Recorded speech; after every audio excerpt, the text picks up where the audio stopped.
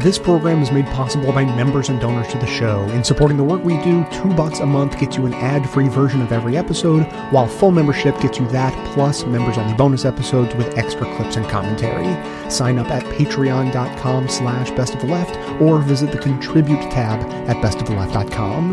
Now, welcome to this episode of the award-winning Best of the Left podcast, in which we shall learn about the art and science of apologies and forgiveness. Now, today's episode's a little bit different, so I'm going to start it a little bit differently. For instance, topics are usually voted on by listeners. I talk about this frequently. You can go to Patreon and vote each weekend on what topics you want the show to cover in the upcoming weeks. And this is not one of those episodes. I'm going rogue, as I sometimes do, because I found a topic that it came out of other research and other thoughts and came together in a really interesting way. And so I want to share it with you. There are a lot of reasons to talk about apologies and forgiveness. The research that inspired this are topics like the blackface scandal and people apologizing for that. And then the discussion about how and when do we forgive people like that. And the Me Too movement. There have been lots of public apologies for Me Too related incidents and related discussion about how and when do we forgive these public figures and allow them to go back into the public sphere. And speaking more broadly, I have heard it said, I wish I could remember exactly where, that humanity is at a place we have never been before, where society internationally is sitting all at one big table for the first time in the history of humanity. Globalization, the internet, international communication, just the ease of communication around the entire world is making it so that we can have discussions that span around the entire world instantaneously. Now, of course, societies have influenced each other through the ages, but now it can happen almost instantaneously. So it's been described as we're all sitting down together for maybe the first time.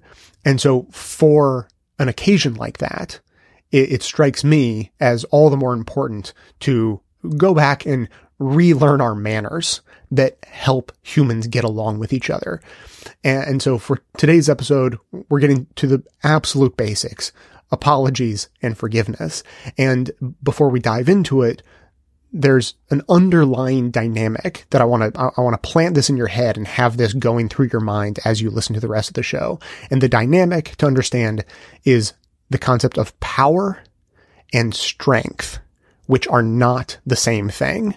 And to help explain this, I couldn't believe I came across this clip that describes it so well. I don't usually delve into the realm of fiction, but as many fans of the fantasy genre will attest, many a truth told in fantasy. And so there's this show on Netflix called The Dragon Prince, and I heard something on that recently that struck such a chord and I think frames this topic so well that I want to share it with you.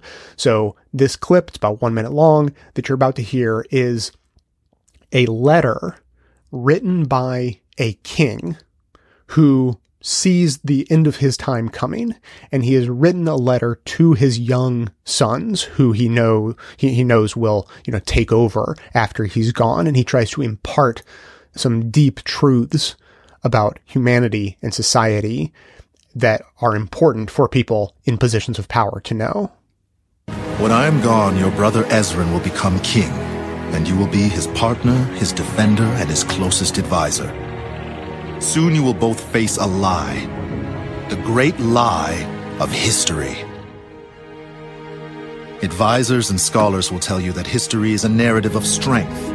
They will recount stories of the rise and fall of nations and empires. There will be stories of armies and battles and decisive victories. But this isn't true strength. It's merely power. I now believe true strength is found in vulnerability, in forgiveness, in love.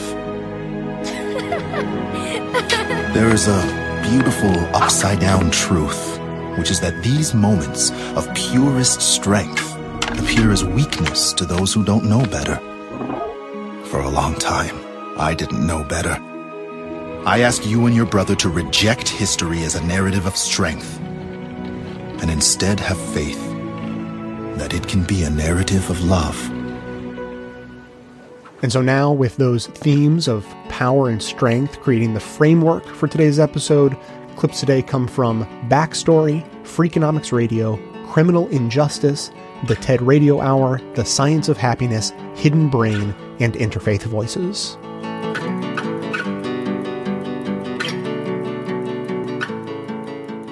The thing I want to talk about is public apologies, because there have been so many of them in the news in the last week or two, and they all have to do in one way or another with the question of sexual harassment or sexual abuse, and they've been coming from politicians, from Hollywood executives, from celebrities, from newsmen.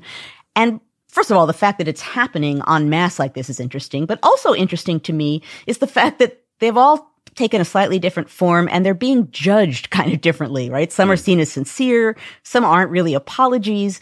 And so, as a historian is wont to do, I really wanted us to talk about the historical context of this kind of public apology.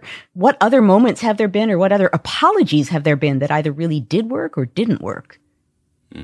Well, I'll start with the apology that is generally seen as one of the most successful, and it was not an apology. It came from Richard Nixon when he was running for vice president in the 1950s. General Eisenhower was at the top of the ticket, and Nixon got embroiled in charges of corruption, accepting certain gifts in return for favors. And Ike, many historians think was perfectly happy to get rid of Nixon at that point. And to get rid of him, he suggested that he go on TV because Eisenhower hated television. He figured that would really bury Nixon. And Nixon appeared on television. It was set up as a living room. He was there with his wife, Pat Nixon, and he pretty much knocked it out of the park. He referred to his dog Checkers. It wasn't really an apology because the essence of it was he hadn't really done anything wrong. He had accepted this dog for his family. One other thing I probably should tell you, because if I don't, they'll probably be saying this about me too. We did get something, a gift, after the election. A man down in Texas heard Pat on the radio mention the fact that our two youngsters would like to have a dog. And believe it or not, the day before we left on this campaign trip, we got a message from the Union Station in Baltimore saying they had a package for us. You know what it was? It was a little Cocker Spaniel dog in a crate that he'd sent all the way from Texas. Black and white, spotted. And our little girl, Tricia, the 6-year-old, named it Checkers. And the kids, like all kids, love the dog. And I just want to say this right now, that regardless of what they say about it, we're going to keep him. And he went on from there to become a successful vice president and the nominee in 1960 for the presidential race of the Republican Party. So if we're looking at successful pseudo-apologies, that's at the top of my list, Joanne. So far, Nixon succeeded without apologizing, but we actually haven't had any apologies yet. Well, this is the thing. I'm really hard pressed. You raise this question and I'm racking my brain figuring out if there's ever a point at which somebody actually accepted responsibility for something that was wrong, right? Oh gosh. How about the Vietnam War, Nathan, and Robert McNamara? Is there a moment where McNamara, not expressing regret for the war, but actually responsibility for the decision to go into Vietnam? Yes. He very famously apologized and said that he was a part of the problem. The mistake, of course, because this was not accepted very well either, was that he apologized decades after the war had ended. And there was an endless line of relatives of people who had died in the Vietnam War because of the decisions that McNamara had made. Said, where was that apology when it would have really mattered? Right. But I do think that Nathan, you asked for a real apology. I do think that McNamara's apology was quite real. It certainly led him into a world of hurt. So, Brian, those were really interesting and useful. As it turns out, the 19th century offers a case that bears a lot of resemblance to today, because it's really about sex and it's about a public shaming. The problem is that it's the shaming of the woman rather than the man in this case. It's 1884. Grover Cleveland is running for president. The press uncovers a widely known story that he had fathered a child 10 years earlier, and the press wants to know what happened. They track down the mother of his child, Maria Halpin, who was a 38-year-old widow at the time. She said that he had relentlessly pursued her and that she finally consented to join him for a meal. And after dinner, he escorted her back to her boarding house, and then he had forced himself on her. She's told him she never wanted to see him again, but 5 or 6 weeks later she had to because she was pregnant. Lawyers become involved, and Cleveland sees to it that the child is taken away from her and that she is put into a mental institution. Wow. And so Cleveland's campaign knew this was going to come out, and so they decided to play offense, and they decided to say that she'd been actually quite free with her affections with lots of men. And Cleveland was actually a gallant by taking responsibility because he was the only bachelor in the group. The press finds her. She's now out of the mental institution, and she gets an attorney. And the attorney shows a document that upon an agreement of $5,000 from Grover Cleveland, she was going to surrender her son and make no further demands of any nature whatsoever upon the father. So there's bribery and a documented record, and she is, defiant, and she's brave. She's out speaking about all this. So what happens? Cleveland actually never apologizes, even though his opponents develop a chant, "Ma, ma, where's my pa?" And the Democrats answer. That's where that comes from. And the answer by the Democrats, "He's gone to the White House." Ha, ha, ha.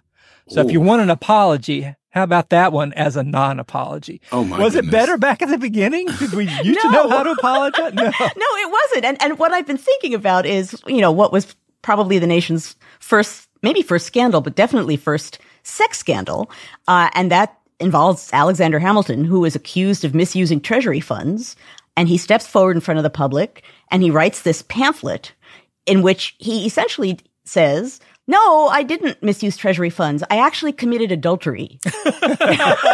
Because in his mind, I'm willing to be a bad private man, but I'm not a bad public man. But again, like everything else we've been talking about here, he didn't apologize. He just said, "You got me on the wrong sin." Right. And if you are out in the hurly-burly of politics, rather than apologizing, which would have been seen as weak and vacillating, instead you double down. So I think that what your really good question shows, Joanna, is that there's not really much of a foundation on which recent apologies to be made.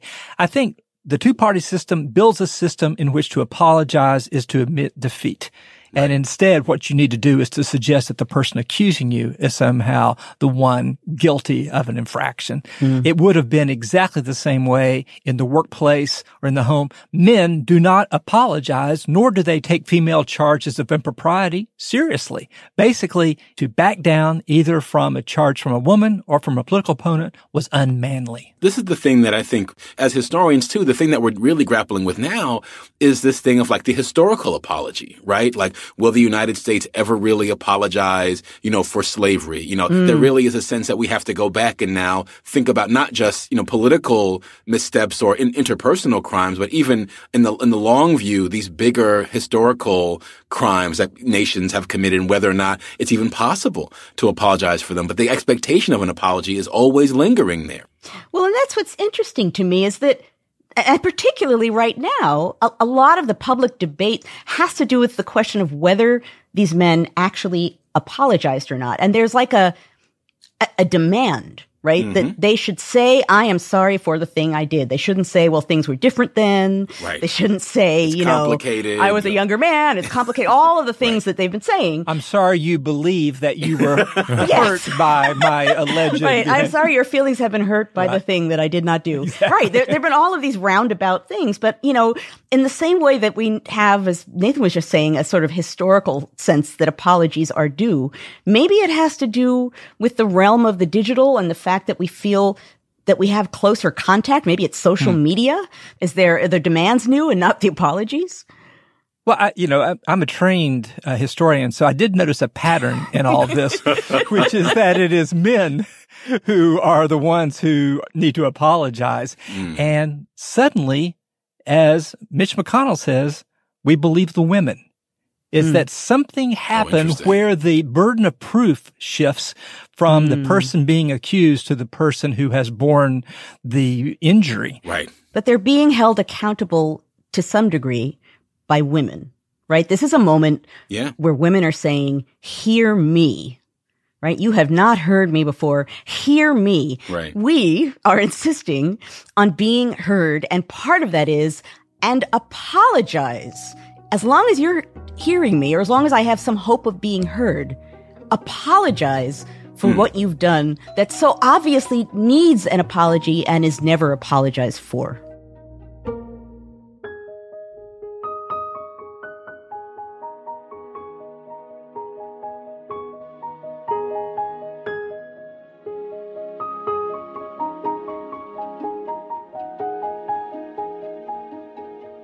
My name is Karen Cerullo. Cerullo is on the faculty of Rutgers University. Yeah, I'm a cultural sociologist, and one of my interests involves studying media messages. How does the content and the formatting of these messages influence their effectiveness? Cerullo's interest in apologies grew out of her research on how the media reports acts of violence. I was exploring how the crafting of a message can make audiences view violence as either heinous or justified. And public apologies presented a kind of natural outgrowth of that work. After all, apologies are meant to persuade people in making judgments about what the offender did. She partnered with another sociologist, Janet Ruan. We wanted to get a broad swath of apologies, so we analyzed apologies that occurred between October of 2000 and October of 2012. They included only apologies where the full text was available so that they could be analyzed. And furthermore, we wanted apologies that were highly visible, things that were covered by 5 or more distinct media outlets so that we could look at people's reactions to them and see whether the apologies were effective or not.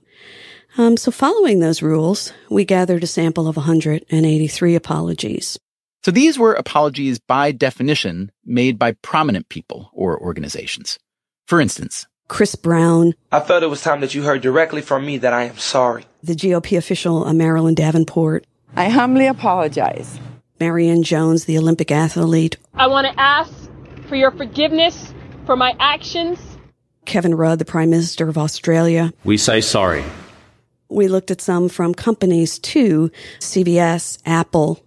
Cerullo and Ruan then analyzed the format and content of these apologies. Now, by content, I mean what was mentioned, the victim, the offender, the act, what motivated the act, the context, the presence of remorse or some sort of offer for restitution. And by formatting, I mean, how did people order those things in their apology? What did they cover first, second, etc.? Because we believe those elements would make a real difference in the apology's reception. They categorized each apology using a standard typology tool that covers 5 strategies: denial, evasion, reduction, corrective action, and mortification. They also identified 7 sequencing formats. Some apologies, for instance, start out by focusing on the offender, some on the victim, others on the context. Once they'd categorized each apology, the researchers then measured their seeming effectiveness. Every apology that we analyzed actually had poll data attached to it because the events were significant and visible enough that polls were done gauging people's reactions. Then they analyzed the data, controlling as best as they could for factors like age, gender, race, and so on. We wanted to make sure that it just wasn't about who you were or who your victims were, but that there was something about the message you delivered, the apology itself, that was at work here. Okay, so what'd they learn? It turned out that what you say first and what you say last goes a long way in whether or not people forgive you. The beginning of an apology, Cerullo believes, is extra important because... Well, I think the first thing you say is priming the audience. That is, it's pointing them, cognitively speaking, in a certain direction, and it's framing the action in a certain way. And that's why the most successful apologies in her research begin by focusing on the victim or apologizee, not the apologizer. Where you would start out by talking about your victim and talk very little about yourself or your own justifications, and end your apology by talking about how sorry you were and, if possible, stating that you'd make some restitution. Those types of apologies were the most effective. Cerullo wasn't surprised that successful apologies start with the victim and end with a sense of remorse. Because in some ways, those findings mirrored research I had done on violent messages. That if you want someone to feel that an act of violence is heinous rather than justifiable, you've got to bring them into the story via the victim. But what did surprise her? Overall, we were surprised at how few people could make an effective apology. We really thought, given the kinds of people we were dealing with, that there would be agents and handlers and staff that would help in this regard. But really less than a third of the apologies that we looked at were effective with the public. One of the least effective types of apologies are what we call offender-driven. And these start out by the person talking about themselves and then giving all sorts of information about the context and the motivation of their apologies. That was one of the most common types of apologies. It was almost always ineffective. In other words, the kind of apology where you say, I'm sorry, but what you mean is, I'm sorry I got caught doing the thing I did, and now I'm really sorry I have to embarrass myself by issuing this apology. What occurred was unintentional, completely regrettable, and I apologize if you guys are offended. So what is Cerullo's general advice on how to give a successful apology? Number one, don't wait. Forget your ego, forget the advice of your handlers. Unless you're involved in a legal situation where you're advised not to speak, you should make an apology right away. Second, don't apologize for what people thought. In other words, we've often heard people say, I'm sorry that people misunderstood me. I'm sorry that people misinterpreted or misread my actions. Apologize for what you did, not for what other people might have thought about it. Third, don't give context. We don't care, Roseanne Barr, if you were on Ambien. We don't care, as in the case of Samantha Bee, if you wanted to reclaim the C word. We don't care, as in the case of Elon Musk, if you were mad at someone when you made an unfortunate comment. The why of what you did is less important to people than your regret and your remorse. And finally, there's really a successful formula that you need to use. Identify your victim right up front. Then express remorse. And if it's possible, make restitution. That's it. That's really what people want to hear in an apology.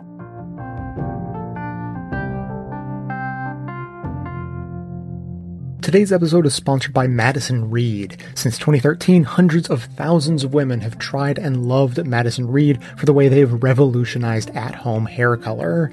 Amy Everett founded the company, naming it after her daughter, because the status quo of hair color options either left much to be desired or cost way too much.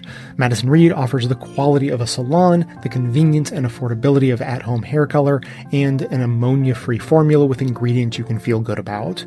With beautiful multi-dimensional conventional hair color, you'll look like you just came from the salon, but you'll have saved a whole lot of time and money because Madison Reed color kits are delivered to your door on your schedule for under $25. To get started, find your perfect shade at madisonreed.com, and they have a special offer for you as a Best of the Left listener. Right now, you can get 10% off plus free shipping on your first color kit when you use the promo code LEFT. That's madisonreed.com and use the promo code LEFT.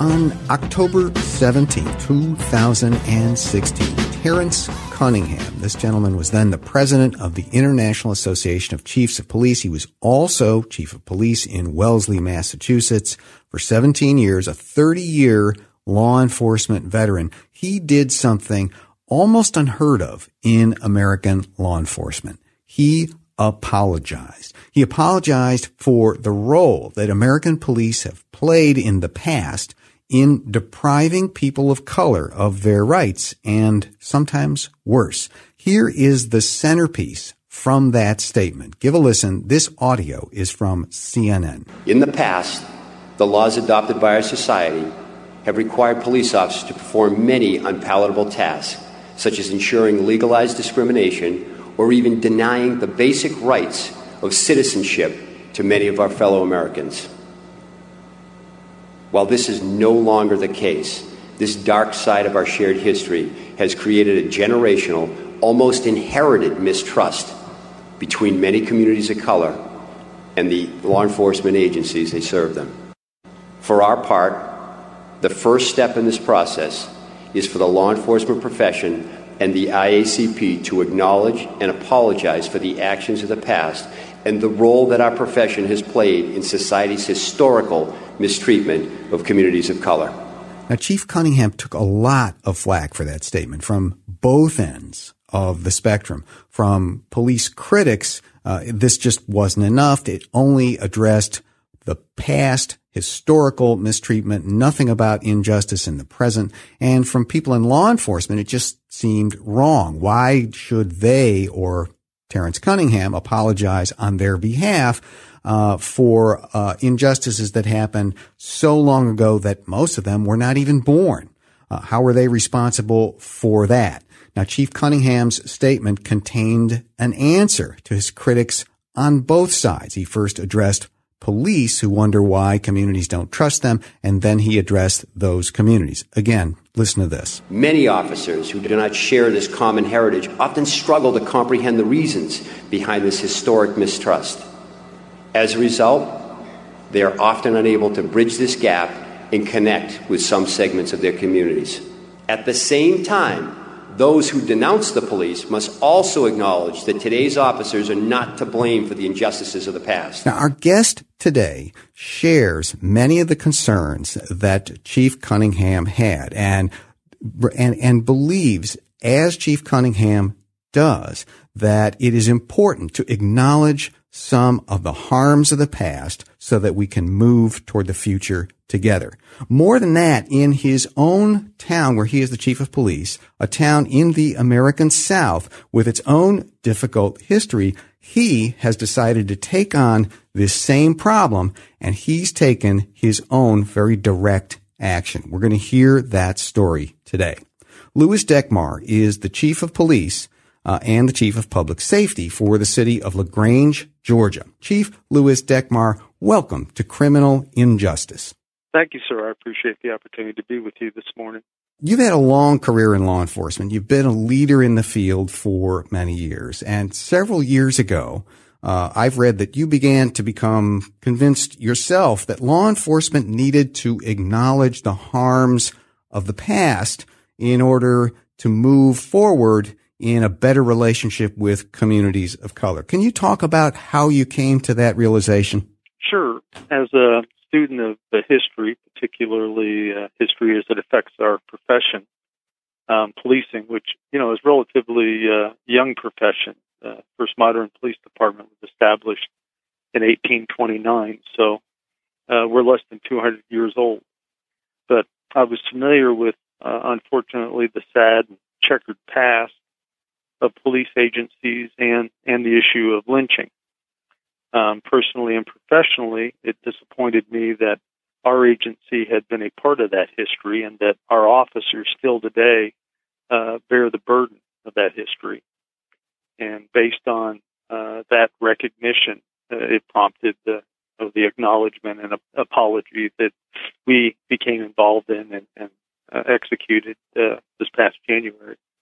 Well, let's have a definition, I think, right off the top. When we talk about lynching, what we're talking about is something that happened mostly, though not only, in the American South. We are talking about extrajudicial, basically mob killings of people who sometimes were even in law enforcement custody.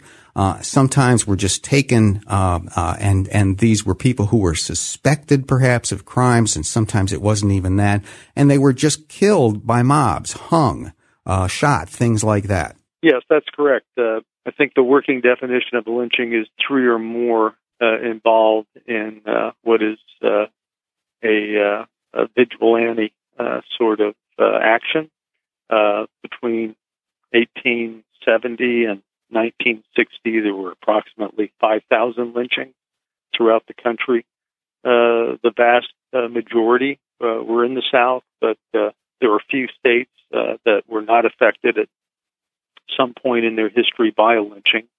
Of those 5,000 lynching, about 2/3 were African American, and the others were white or Caucasian. Frequently, those that were whiter and were victims of lynching were supportive of justice or equal treatment of African Americans, and so were punished as a result. Now, one of the things that seemed to be behind the apology by Terrence Cunningham when he was head of the IACP was the thought that you can't move ahead into a better future where you build a better relationship between police and communities of color without acknowledging the past. I take it you agree with that. Yes, that's not only unique to I think institutions, but that's the nature of I think the human condition. If you've had an experience with someone or with an institution or someone that you care about has, you're not going to trust that individual or that institution until there's an acknowledgement that wrong was done and it shouldn't have happened, and that as a member of the institution or as the person that did the wrong assures that that party that's been wrong that it won't happen again. So I think institutions carry the burden of its behavior in the past, because the past forms and influences the present, and it affects those relationships today, despite the fact that they may have happened generations ago.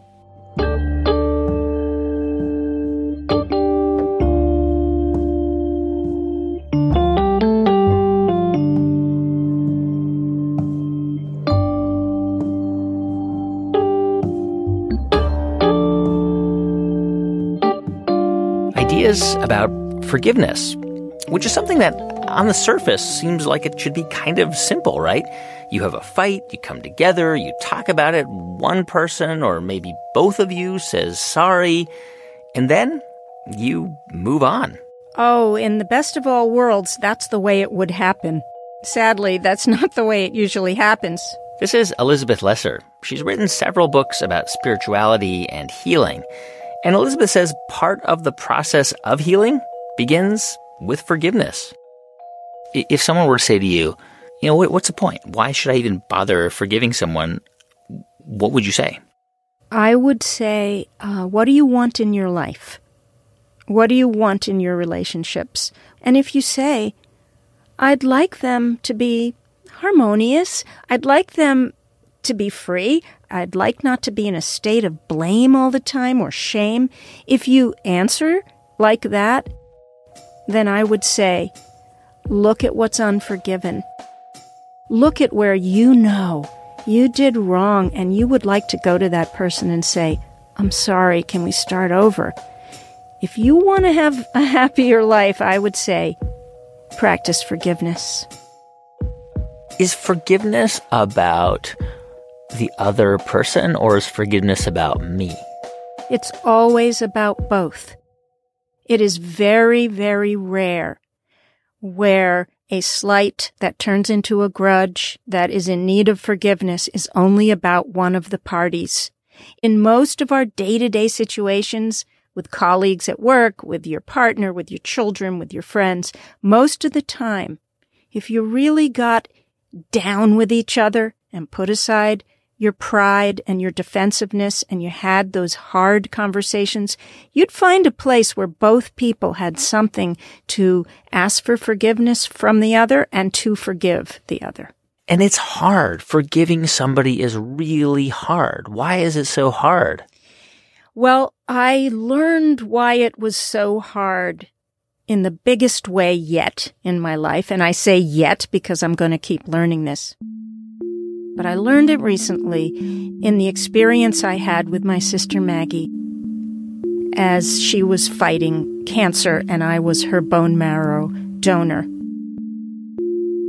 Elizabeth told that story from the TED stage. 2 years ago, my younger sister came out of remission from a rare blood cancer, and the only treatment left for her was a bone marrow transplant. And against the odds, we found a match for her who turned out to be me.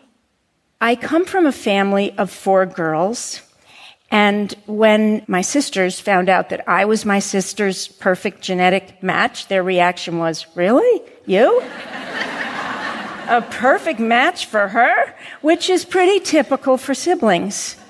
In a sibling society, there's love, and there's friendship, and there's protection, but there's also jealousy, and competition, and rejection, and attack. When I discovered I was my sister's match, I went into research mode, and I discovered that bone marrow transplants are fraught with danger. If my sister made it through the near lethal chemotherapy, she still would face other challenges. My cells might attack her body, and her body might reject my cells, and both could kill her. Rejection, attack, those words had a familiar ring in the context of being siblings. My sister and I had a long history of love, but we also had a long history of rejection and attack, from minor misunderstandings to bigger betrayals. We were hesitant to tell our truths, to reveal our wounds, to admit our wrongdoings. But when I learned about the dangers of rejection or attack, I thought, it's time to change this. What if we faced any pain we had caused each other, and instead of rejection or attack, could we listen? Could we forgive? Could we merge? Would that teach ourselves to do the same? After the transplant, all the blood flowing in her veins would be my blood, made from my marrow cells. Inside the nucleus of each of those cells is a complete set of my DNA. I will be swimming around in you for the rest of your life, I told my slightly horrified sister. I think we better clean up our relationship.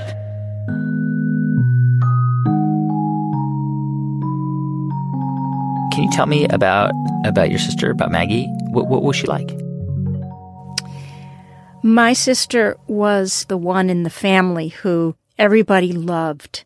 She's just a completely creative, funny, live wire of a tiny person. She was under 5 feet and just a little thing, but full of energy and brilliance and humor. And she was tough. You know, sometimes people who are really small get really tough. So she had like a foul mouth at the age of like 5 and wouldn't let anybody think she was cute. And she became a nurse practitioner who took care of the rural poor in Vermont. And she was a farmer, and she raised her own food, and she slaughtered her own animals.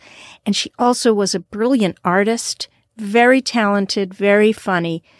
and kept everything inside. What happened with your relationship? Was there like a break, or was it just that you guys grew apart? Was there what created the resentment between you?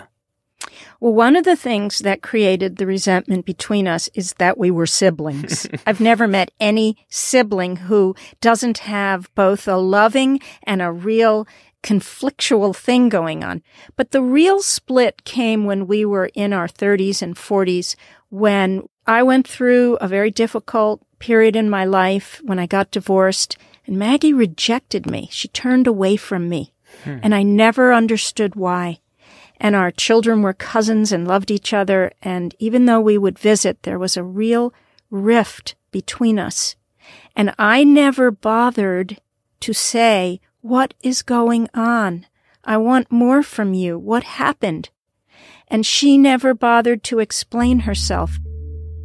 So when my sister needed my bone marrow, we got really brave and said, "What was that about?" and explained ourselves to each other.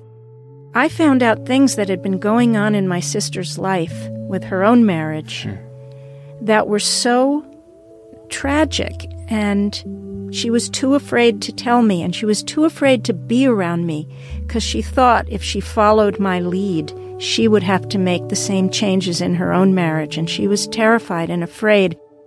So it was easier for her just to cut me out. Wow.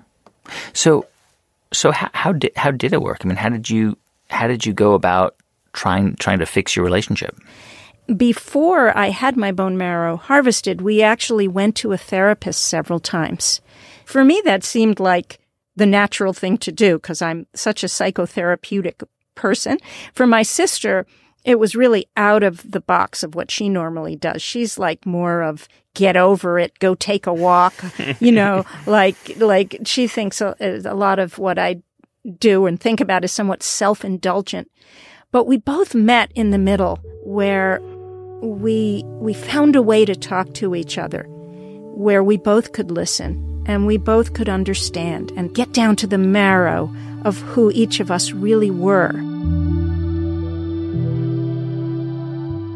After the transplant, we began to spend more and more time together. It was as if we were little girls again.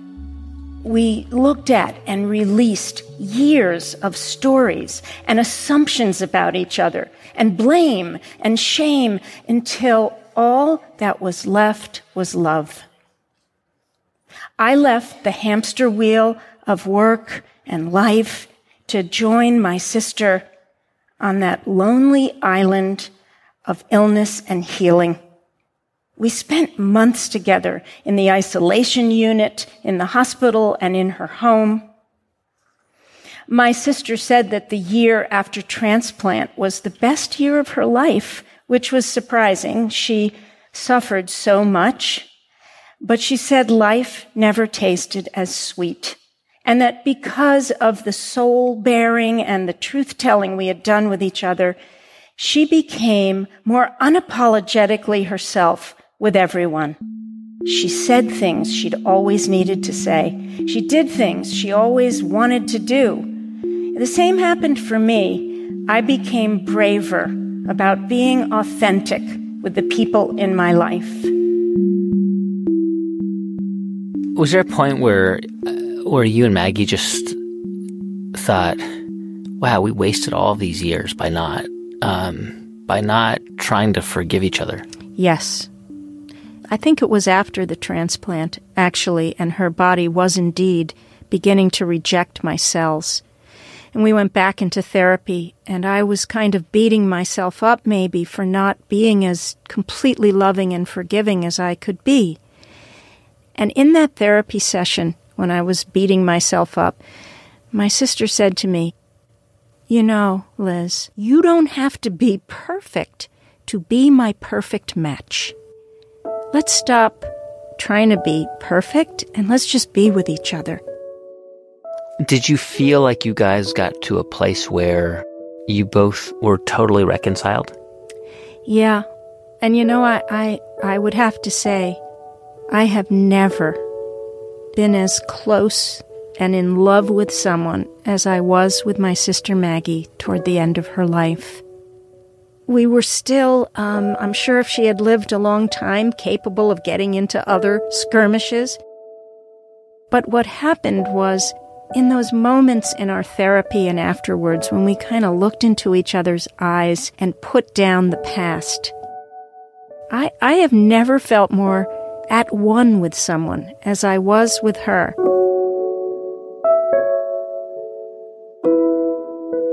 After that best year of my sister's life, the cancer came roaring back. And this time there was nothing more the doctors could do. They gave her just a couple of months to live. The night before my sister died, I sat by her bedside. She was so small and thin. I could see the blood pulsing in her neck. It was my blood, her blood, our blood. When she died, part of me would die too. I tried to make sense of it all, how becoming one with each other had made us more ourselves, and how by facing and opening to the pain of our past, we'd finally been delivered to each other, and how by stepping out of time, we would now be connected forever. My sister left me with so many things, and I'm going to leave you now with just one of them. You don't have to wait for a life or death situation to clean up the relationships that matter to you, to offer the marrow of your soul, and to seek it in another. We can all do this. We can be the one to take the first courageous step toward the other, and to do something or to try to do something other than rejection or attack. We can do this with our siblings and our mates and our friends and our colleagues. We can do this with the disconnection and the discord all around us.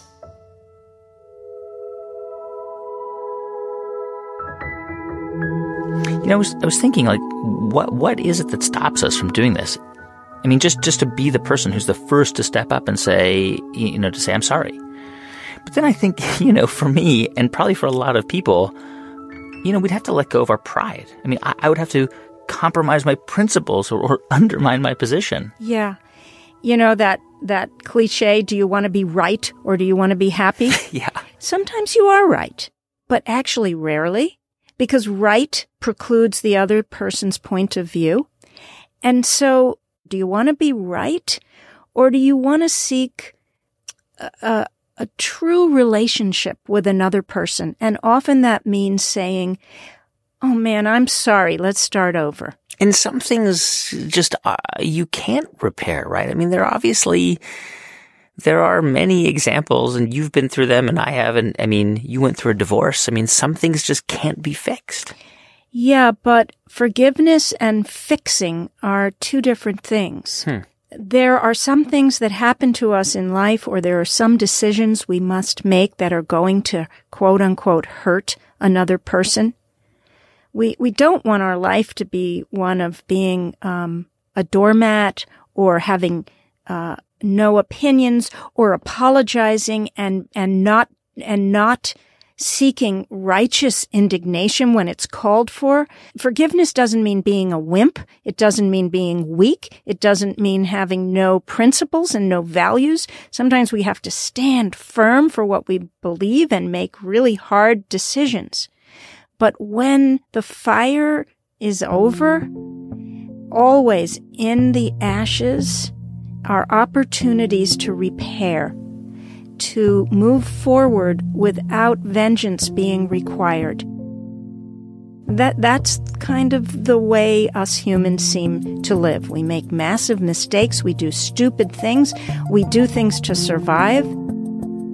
And then there's an opportunity to learn from them and move forward with grace. And forgiveness and that gracefulness are very connected.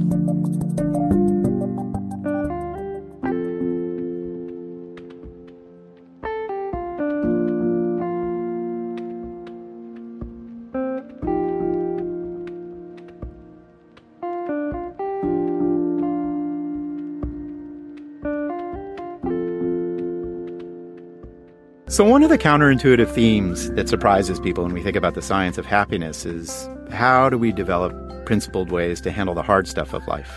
Bereavement and trauma, conflict, and so forth. And one of the great lessons that we've learned in the science of happiness comes out of the science of forgiveness, which Rose did a practice around with the 9 steps of forgiveness. So the first thing that we have to really grapple with honestly is that although there's a lot of prosociality in the science of happiness, at the same time, because we're individual beings with our own self-interest and our own desires, there's a lot of conflict that's just part of social living. Really funny studies by Judy Dunn and her colleagues showing, for example, when you study little 4-year-olds and 2-year-olds in American homes, they're getting into 6 conflicts an hour. The mom or dad who's around is getting into another half dozen conflicts an hour with one of the kids. So what that tells us is in the average American family, there are 8 to 10 conflicts every hour as we engage in the complexities of family living. What this tells us is conflict is just inherent in human relationships, and we need to forgive. So one of the really key theoretical discoveries about forgiveness, and it tells us that we have an instinct to forgive, really comes out of the groundbreaking work of Frans de Waal, who's a primatologist. He studies the bonobos and the chimpanzees and other primates in his research career, and really important to the science of happiness. And he started to get interested in what he called peacemaking and reconciliation. There was this hypothesis out there called the dispersal hypothesis that if 2 primates are in conflict with each other, and they're tangling and they're wrestling and they're biting each other and pulling each other's fur or the like, it's really wise for them to disperse, to get physically far away from each other. That makes sense. And Frans was doing these observations of various primates, and he found naturalistically the opposite happens. That in fact what happens is the 2 individuals who are fighting will find opportunity to get closer to each other, or a third party will often bring them into physical contact. And then he documented this systematic process of reconciliation, which really looks like the precursor to human forgiveness. So one individual will bow, they'll express certain kinds of vocalizations, they'll have open-handed gestures, and then the other individual will actually embrace that primate or groom them or come into close physical contact. It's as if what they're seeing are these initial elements of an apology almost, and then some sort of forgiveness. So in the human literature, we define forgiveness as having 4 components, and you really saw them in Rose's narrative. So you really work hard to accept the transgression. So Rose had to think hard at multiple occasions. Why was her dad sort of more loving in the outside world than inside with the family? You have to reduce this punitive tendency to seek revenge. You have to, as Frans de Waal described, you have to really, instead of moving away from the individual, you have to come close and have the face-to-face, eye-to-eye contact. One of the great studies early in the forgiveness literature is by Charlotte Whitvliet, a professor at Hope College in Michigan. So what she did is she brought people to the lab and she hooked them up to measures of their cardiovascular physiology, capturing things like heart rate and the transmission of blood through the veins. And that measures how you know whether the person is fight or flight oriented. And she had people think about a kind of a grudge that they had towards somebody else. They either kind of got into this process of thinking about their grudge and holding on to the grudge, which we love to do sometimes, or Charlotte Whitvliet had the participants release it, just to mentally imagine letting go of the anger that's associated with the grudge. And very nicely, what she found is just letting go of this grudge and forgiving the individual led to a calming down of stress-related response in the cardiovascular system. So it actually kind of calmed your fight or flight response. Forgiveness has these physiological benefits.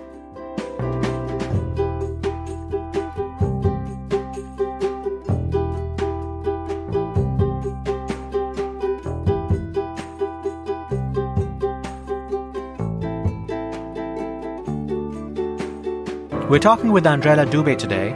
She's an assistant professor of political science and economics at New York University. Andrella finds that traditional forgiveness ceremonies after brutal atrocities can achieve the kind of reconciliation between neighbors that many of us might consider impossible. the ceremonies don't just affect the individuals involved, they have a big impact on community ties and cohesion, what researchers would call social capital.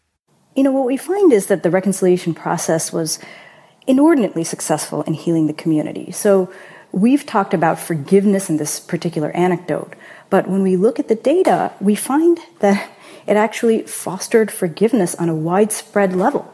We have these measures from the psychology literature that we use to gauge affect toward former combatants, and we find that people report 9 months or up to 31 months later after these bonfire ceremonies that they have forgiven their perpetrators to a greater degree.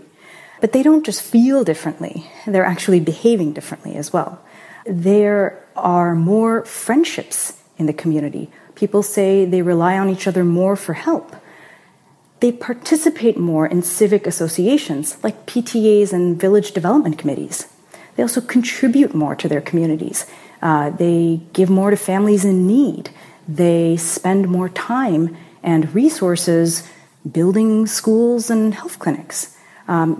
They really changed the community orientation of their behavior. So you find that there's this extraordinary effect as much as almost 2.5 years after these ceremonies, that the ceremonies have brought people together, people are cooperating more, people are not just cooperating with the perpetrators, but in general displaying all kinds of other ways in which social capital and social cohesion has increased. But you also are finding that there's a potential downside. Can you talk about that? What we find is that, this process of talking about the past is actually painful and personally difficult for people, as manifest in worsened psychological well-being in these communities. So we have, 3 different measures that we look at: measures of anxiety, post-traumatic stress disorder, and depression. And we find that all 3 outcomes are actually worse in the communities that have gone through this process. And we think this is consistent with the idea that going through these memories of war in a short, intense fashion can actually reopen some old wounds. But when you've forgiven someone and you've made the effort to forgive someone, you would think that has a healing effect on you, that you basically, yes, you're reminded of the terrible thing that happened, but you have found a way to master it. Why isn't that not happening? It's complicated to think about how forgiveness translates into, personal psychological well-being. On the one hand, it might have this healing effect. On the other hand, these war memories are so potent and so powerful, and now they have been re-invoked. So you might feel better toward the person. You might be able to forgive the person for the things that they have done, but at the same time be coping with these traumatic events. We think that it's the way in which these memories are brought up in this kind of short, intensive manner without follow-up for dealing with the negative images and feelings that actually lead to this worsening of the psychological outcomes. Say a little bit more about that. You're saying that there's something about this process, this very dramatic process, that might be good for social cohesion, but not so much for individuals. The reconciliation process allows people to collectively acknowledge what's happened and allows them, in a sense, to be able to move on. Prior to going through this process, many people avoided certain places and certain activities on account of the fact that they knew that the perpetrator, the person who was responsible for either hurting them or hurting their family members, would be present in those areas. After going through this public acknowledgement and this process of, confronting what's happened, many people have been able to, find closure in that event in a sense, and now are ready to interact with other members of the community. This is the sense in which reconciliation can serve as a powerful force for societal healing. But at the same time, these negative consequences on the individual psyche are still there. And I think the question now is, how can we harness these very powerful societal benefits and conduct the reconciliation process in a way that mitigates the psychological impact? It may be possible, for example, to couple these types of programs with ongoing counseling so that people are able to better cope with the negative memories that are re-invoked. I'm wondering if you have a sense on why it is there has been this persistent view. Maybe this is just a layman's perspective, but there's been this persistent view that forgiving other people is psychologically healthy for you. That idea that it's not just good for the perpetrator, but it's actually good for the person who's doing the forgiving is such a widespread view. And I don't think your study basically says the two things can't go together, but it says the two things don't automatically go together. That's exactly right. So, in fact, there's been work in the psychology literature that shows that forgiveness is a positive psychological force. But, one has to think about the positive benefit that comes from that and weigh that against some of the negative benefits that comes from re-invoking these memories. And I'm wondering, in terms of your recommendations, so when you think about this, do you think this is, it's one study, it probably would have to be replicated again in maybe a different context to see if the same result holds up, but are there implications that you think that we can draw from this study and how we're thinking about reconciliation in other contexts? Absolutely. So, every reconciliation process has some elements that are unique, but this one has all of the core elements. So, this is a context in which victims are sharing their accounts, in which perpetrators are admitting to crimes, in which no one is prosecuted. In that sense, it has the core elements that we think of as common to a wide range of reconciliation programs. So, I do think this is something that applies to a wide range of conflicts, not just Sierra Leone, not just civil wars in Africa, but any context in which, people have gone through tremendous acts of violence and now are at a point where they need to find a way of restitching together the fabric of society.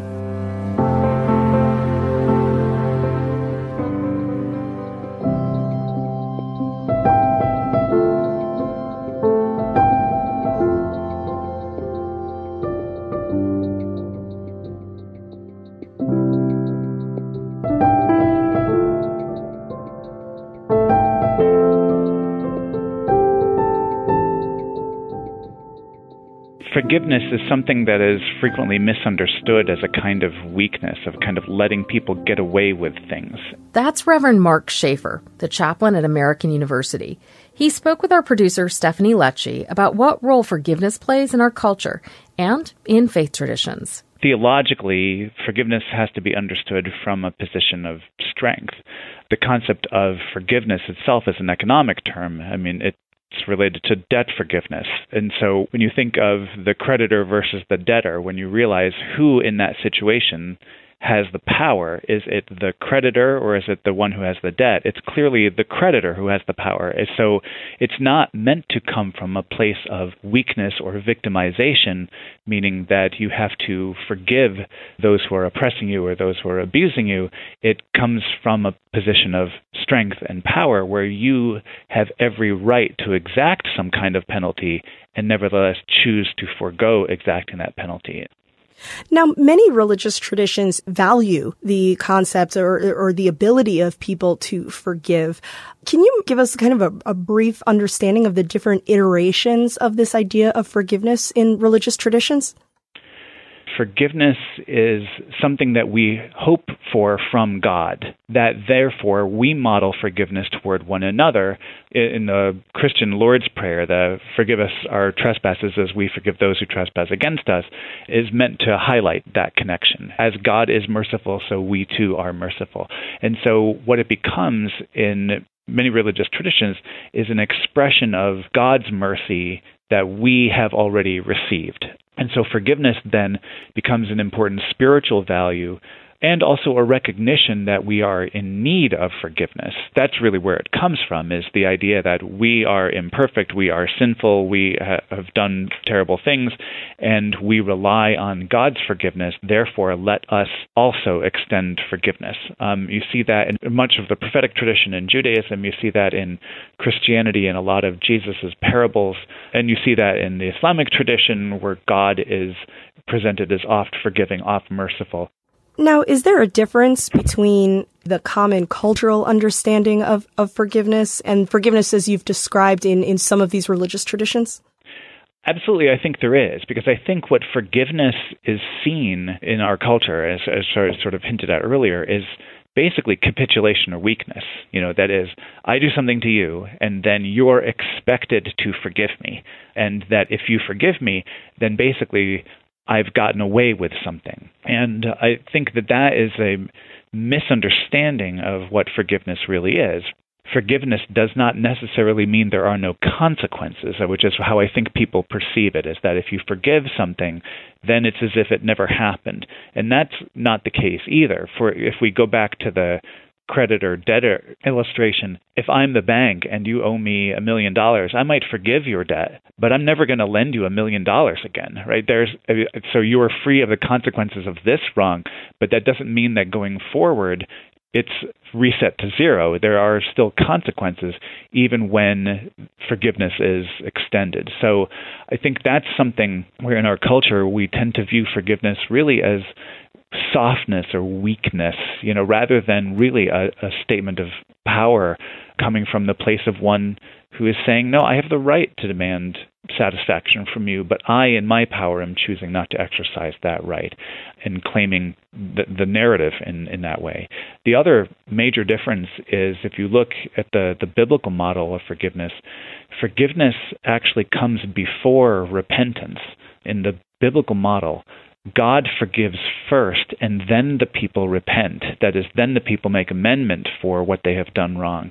In fact, the Hebrew word for repentance, teshuvah, literally means turning around. So it's a kind of if you think of the metaphor this way, of God sort of calling out to an estranged, alienated people, come back, I forgive you, and then inviting them to turn around and re-enter relationship.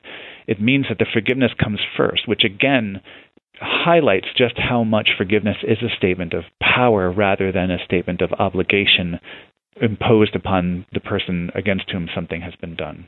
Let's get into those power dynamics a little bit more, particularly in the context of Me Too situations where power dynamics have been often used, leveraged against an individual in order for abuse or harassment to occur.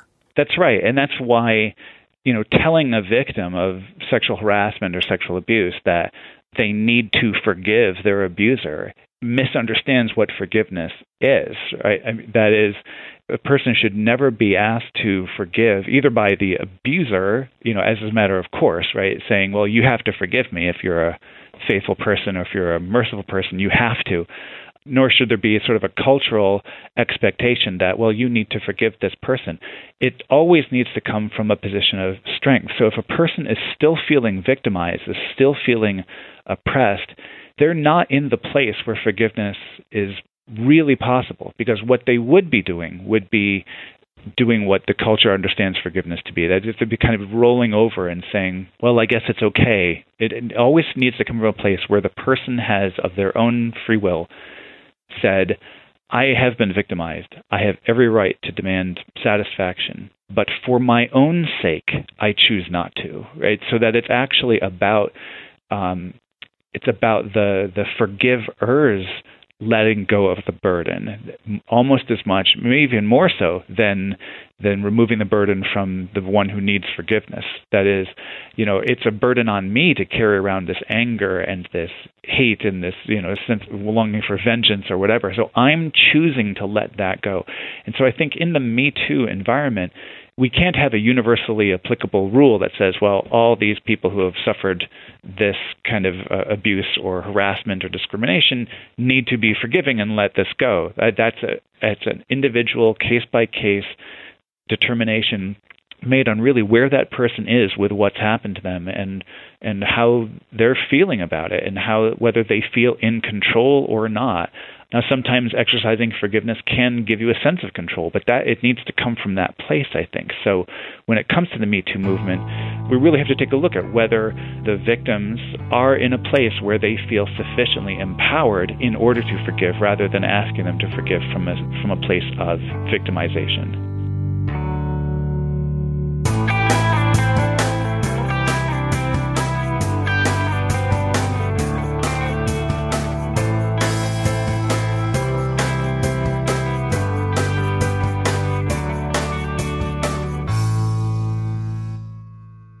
We've just heard clips today, starting with the introductory clip from The Dragon Prince on Netflix, followed by Backstory, which looked at powerful men apologizing through history.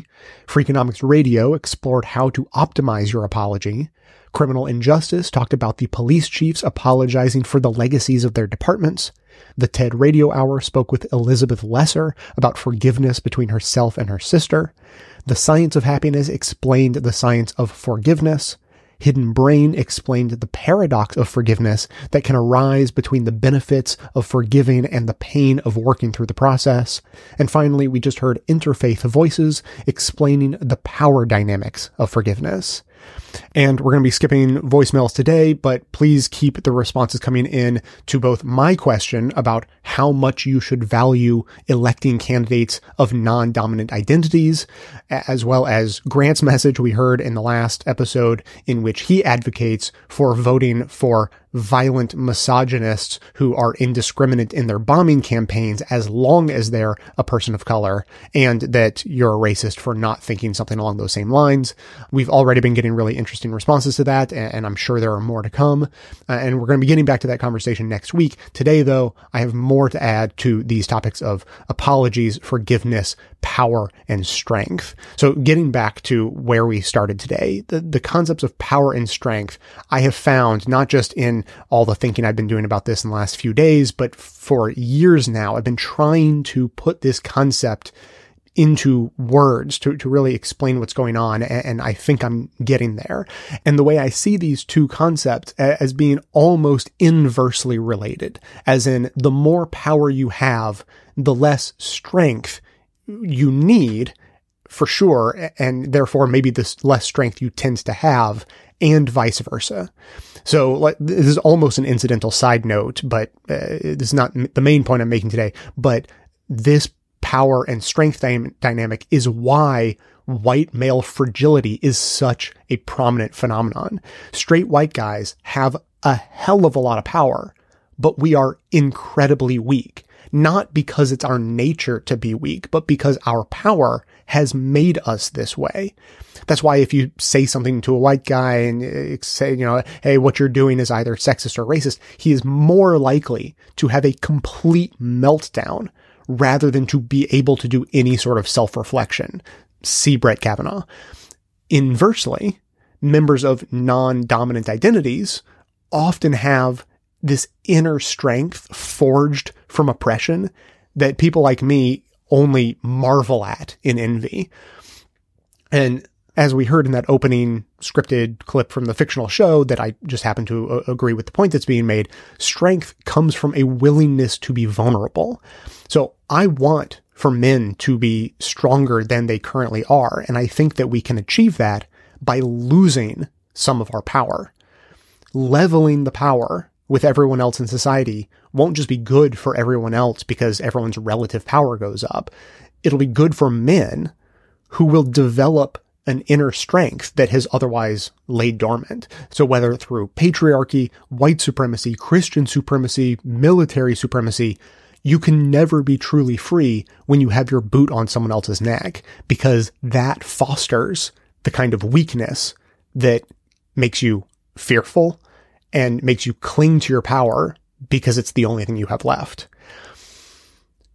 But as I said, that's almost incidental. Back to apologies and forgiveness for today.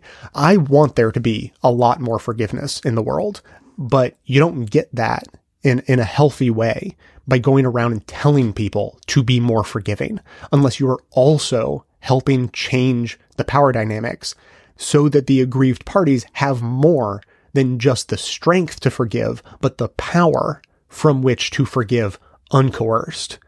And there's a bonus clip that the members are going to be hearing that gets to this point in a really good way, but I'll tell you the quick story here. A Mormon girl was assaulted by a Mormon boy, and for religious reasons, the church put pressure on her to forgive him. The power dynamic was not in her favor.